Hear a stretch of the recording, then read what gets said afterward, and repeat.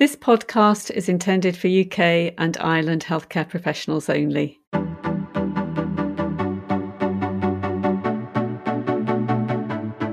It's my pleasure to welcome you to Series 2 and Episode 5 of the ILD Academy Spotlight podcasts, brought to you by Boehringer Ingelheim. Featuring prominent members of the UK and Ireland interstitial lung disease community, these podcasts hope to shine a spotlight on the great work that's being done around the country and break down some of the challenges facing us in delivering excellent care to our patients. My name is Dr. Anne-Marie Russell, a clinical academic at the University of Exeter Respiratory Institute and Royal Devon and Exeter NHS Foundation Trust, with a special interest in patient-reported measures and outcomes in interstitial lung diseases using patient-centred approaches. Joining me on today's episode is Louise Wright, the CEO for Action for Pulmonary Fibrosis, a charitable organisation that was set up in 2013 to raise awareness of IPF and improve the lives of patients and their families who are living with or affected by IPF. The charity has evolved over time, and Louise was appointed as CEO in 2018. I'm very much looking forward to hearing more about the charity's programme of work under Louise's leadership. Welcome, Louise. Hi. So, Louise, I wonder if I could start by asking you to say a little bit about you and your working life in the non-profit sector prior to joining APF. Yeah, I joined APF in 2018 after taking a year out and supporting my family with a move and new schools. But before that, I worked as chief executive of the Backup Trust, which was working with people with spinal cord injury and helping people adjust to their disability. And the thing that I was most passionate about and learned a lot at Backup, which was about peer support and using patient voice and patient experience to drive the changes that people wanted to see. Yeah, no, fantastic. And I think people who know and work with you are very much aware of that passion. So I guess it's only 4 years ago since you joined APF. And of course, we spent 2 of those years living through a pandemic. But before we speak a bit more in depth about the work that you're doing at APF, I wonder, Louise, if I could ask you just to take a moment to reflect. I think often we're always aware of what needs to be done, and sometimes we don't take the time to stop and think about what we've achieved. But I'd be interested if you're happy to share what you think your own greatest achievements have been over the last 4 years at APF. I guess so much has changed at Action. When I started in 2018, it was December 2018. So really it's sort of getting my feet under the table in 2019. And I was the only staff member. So I was the first person to be employed by the organisation. And I was really attracted by the trustees, who not only board members, but were delivering services. They were going around setting up support groups, doing talks, getting articles in the media. And my biggest job, I think the thing I'm most proud of, is growing the organisation, its reach and its impact, while staying true to the trustees' original vision, mission and values. And it's that sort of continuum. It wasn't about bringing in changes that were new. It was about bringing in, sort of realising the trustees' vision, but bringing resources and sustainability to the organisation so that APF will be around for a long time for patients and their families. And I think that's one of the things I'm most proud of. Yeah, I think rightly so. That's quite amazing. I think that often we live in a world we don't think about that sustainability and succession planning. So, Louise, I'd like to take that a bit further. I think it's really a strong testament that Action is continuing the work that it set out to achieve as a smaller charity. And I understand that one of the key focuses of APF is finding a cure. I guess they're three little words, but not so easy to do in practice. So I wondered if perhaps you could just tell us a little bit more about the work that Action is doing in that regard, maybe who you're working with, and so on and so forth. Yeah, thank you. We know for patients and their families that funding research and finding a cure is incredibly important. Many patients tell us that they understand that it may be too late for them, but they are keen for research to progress and to one day find a cure. And so when I joined APF, we had just embarked on funding 2 fellowships, and the organisation was taking stock. It takes a lot of money to fund good quality research, and what is the role of a charity? But we partnered with Imperial and the James Lind Alliance and have undertaken a priority setting partnership, where we put equal measure into carers, family members, patients, and clinicians on what their priorities are for the future of research into progressive pulmonary fibrosis. It is a process that has been replicated around the world, and we are the first organisation to be doing it in Europe. And the results will be out in June 2022. But we're super excited to have, I guess, strong support from patients, families, and healthcare professionals in looking at what the priorities may be for the future of research into PPF. And I guess what we're also looking at doing is launching further funding off the back of the James Lind Alliance PSP. We've decided at APF funding fellows is really important to the sustainability and future of research into pulmonary fibrosis, and so we'll be delighted in launching a round of grant funding off the back of it.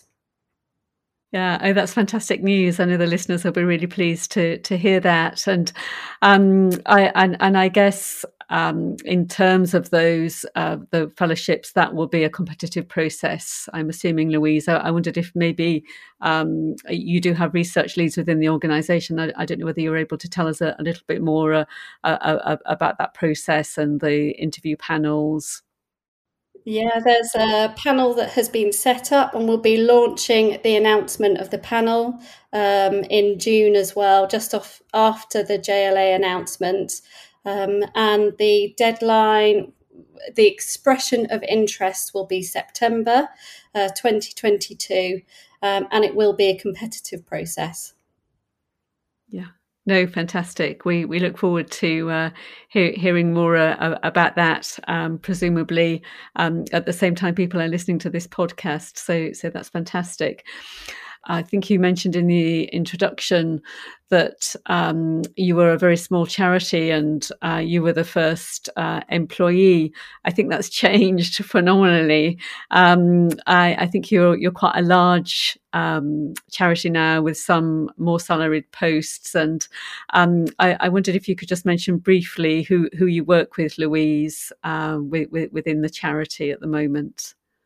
Yeah, thank you. We still feel very small, but we are 17 staff, and we have built staff posts around the mission of the organisation.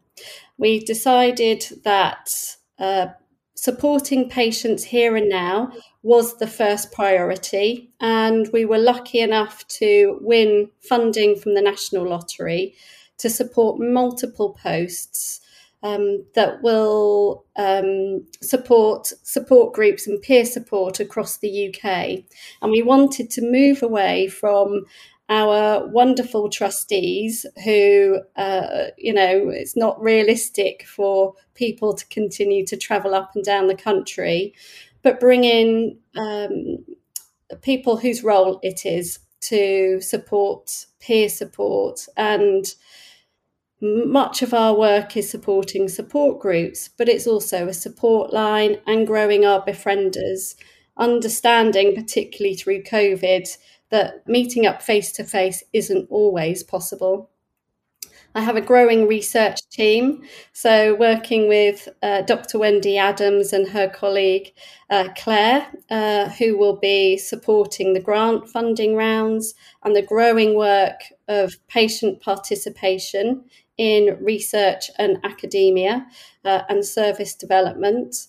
I have a small but agile fundraising team who encourages many people to take up cake baking and marathon runs, as well as a communications team. We know that patients are keen for us to raise awareness of the disease so that they don't feel so alone, that people better understand and can spot the signs and symptoms of pulmonary fibrosis. And in the health space, where there are good outcomes for people, charities take on a really important role in improving health outcomes. I think we work with Parkinson's UK, Cystic Fibrosis Trust, who take on that mantle, and APF have a long way to go. But we certainly benefit from the mentoring of other organisations that there's a sense of urgency, isn't there, for people with pulmonary fibrosis, and we haven't got time to wait. So we're really keen to, grow as fast as possible. Yeah, I think that's, you mentioned the word mentoring. I think that's so important, and learning from others who've trod the path before. And I guess that leads quite nicely into something that I wanted to ask you about I suppose, both national and local priority areas, which are possibly better established for other respiratory conditions such as COPD and asthma, and to an extent interstitial lung disease and pulmonary fibrosis are the poorer relations. What do you think Action's role is in sort of changing and challenging that? You might have spoken to that a little bit, but if I could maybe ask you to say a bit more, Louise. Yeah, it's a really important role, and we're constantly treading a fine line. I think the thing that I feel most strongly about is that we are not criticising our healthcare professionals. Our patients and families adore their healthcare professionals. They love meeting their ILD nurses. It's about the system and investment in our nurses and our ILD professionals, which is lacking. And I think APF has a growing role in using the patient perspective and the patient experience to challenge that lack of investment, and really standing side by side with our healthcare professionals. Yeah, that's great. I would certainly support that stance. And thinking about those patients' perspectives, I know as a clinician that Action have done a great deal of work, particularly with setting up support groups throughout the UK. And I just wondered, in terms of that model, is how the maybe different support groups connect, and whether you're able to evaluate that program, whether they locally run, or what is there anything that comes out of the support groups that informs other actions? Yeah, that's a great question. It's hugely variable. And support groups, before COVID, we were on the trajectory. We were looking at 100 support groups. We're back at around 66, but back and growing again. And the support groups have taken a real knock, through COVID, thinking about the digital divide, the skill sets that have been available to patients, but also the time of our healthcare professionals supporting the support group. So it has been a tricky time, but we are seeing the support groups coming back. I would say across the country, we're seeing some real innovation happening in where there is partnership, and support groups are stepping over and above perhaps their traditional role of warmly welcoming patients and families, providing information, signposting, and being that holding hand to people as they go through transitions in their health. But they're starting to step into advocacy and supporting patients, perhaps with might be locally picking up the phone around blue badges or oxygen provision, but even more with healthcare professionals thinking about how can they improve raising awareness with GPs to improve the diagnosis journey. How can we support our ILD nurses who are looking for some extra investment in time? We're hearing some wonderful partnerships across the country where patients are stepping in to a campaigning and advocacy role, which is supporting the growth and development of the services locally. Yeah. No, fantastic. And you mentioned earlier, Louise, about a befriending service, and I just wondered how that sits, if that's linked with the support groups at all, and for people listening to this podcast, how they could signpost their patients to that befriending service if needed. Yes, particularly through COVID, and we saw support groups initially all close, and then they started to open up online. But what patients have been telling us really strongly is that they feel that they want access to a peer right from diagnosis. And we know that not everybody will take that up, but patients are telling us time and time again that it feels incredibly lonely and isolating to have a terminal diagnosis. And they really want to have their hand held, be signposted to the right information, and perhaps speak to others who are living well with PF. What does the future look like, and how can we get the most out of the time that we've got? Befriending is casts across the digital divide. It's by telephone, and we match people up in partnership with healthcare professionals as well, but people can sign up to a befriender directly with APF. But really, we want to work with healthcare professionals in signposting early on to the right person or the right family, and it's not just for patients, it's often for carers or younger family members who want to find out a bit more.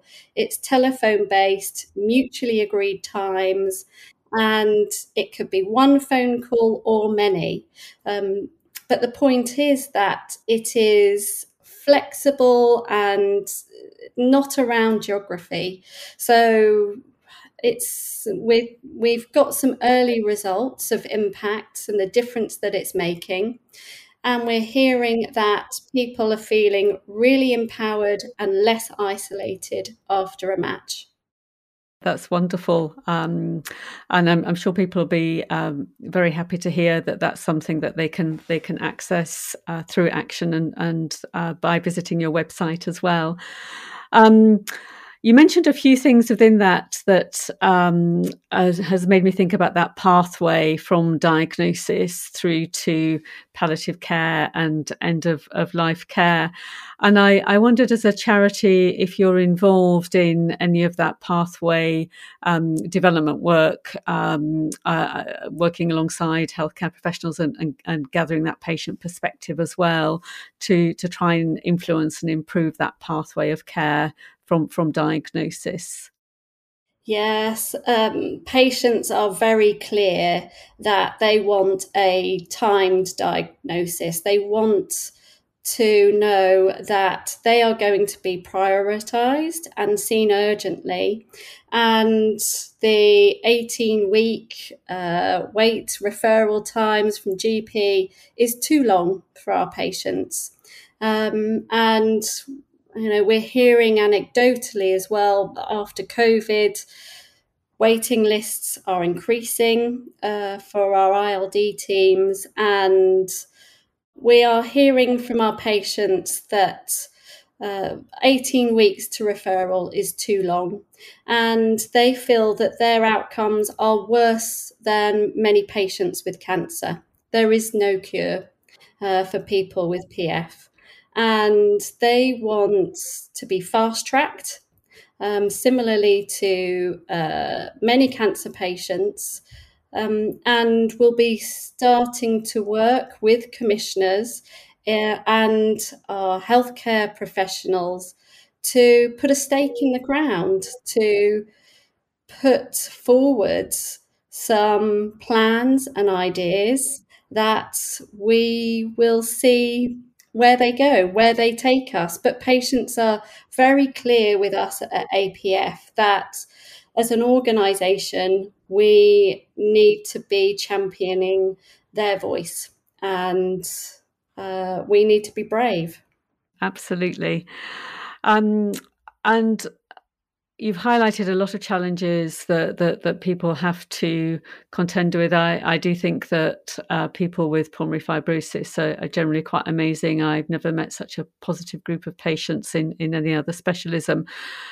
But I think certainly on the back of the pandemic as well, there are particular sort of mental health challenges, psychological wellbeing challenges.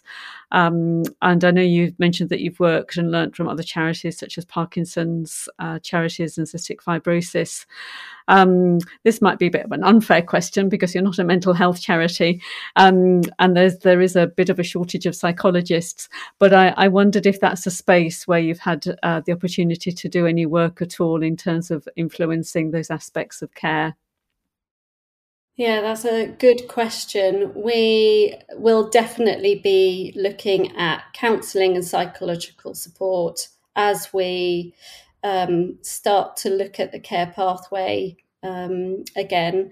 I guess also the role of peer support plays a very valuable role for people looking for positive role models, seeking positive coping strategies, lessening those feelings of isolation. It's a good alternative to counselling for many people across the UK. And we know that with healthcare professionals, where they work really closely with support groups, they can see the difference that it makes for their patients and how it does lessen the burden for them in the long run. They feel that they stand side by side with their support group in providing that emotional support, which often nurses are stepping into as well.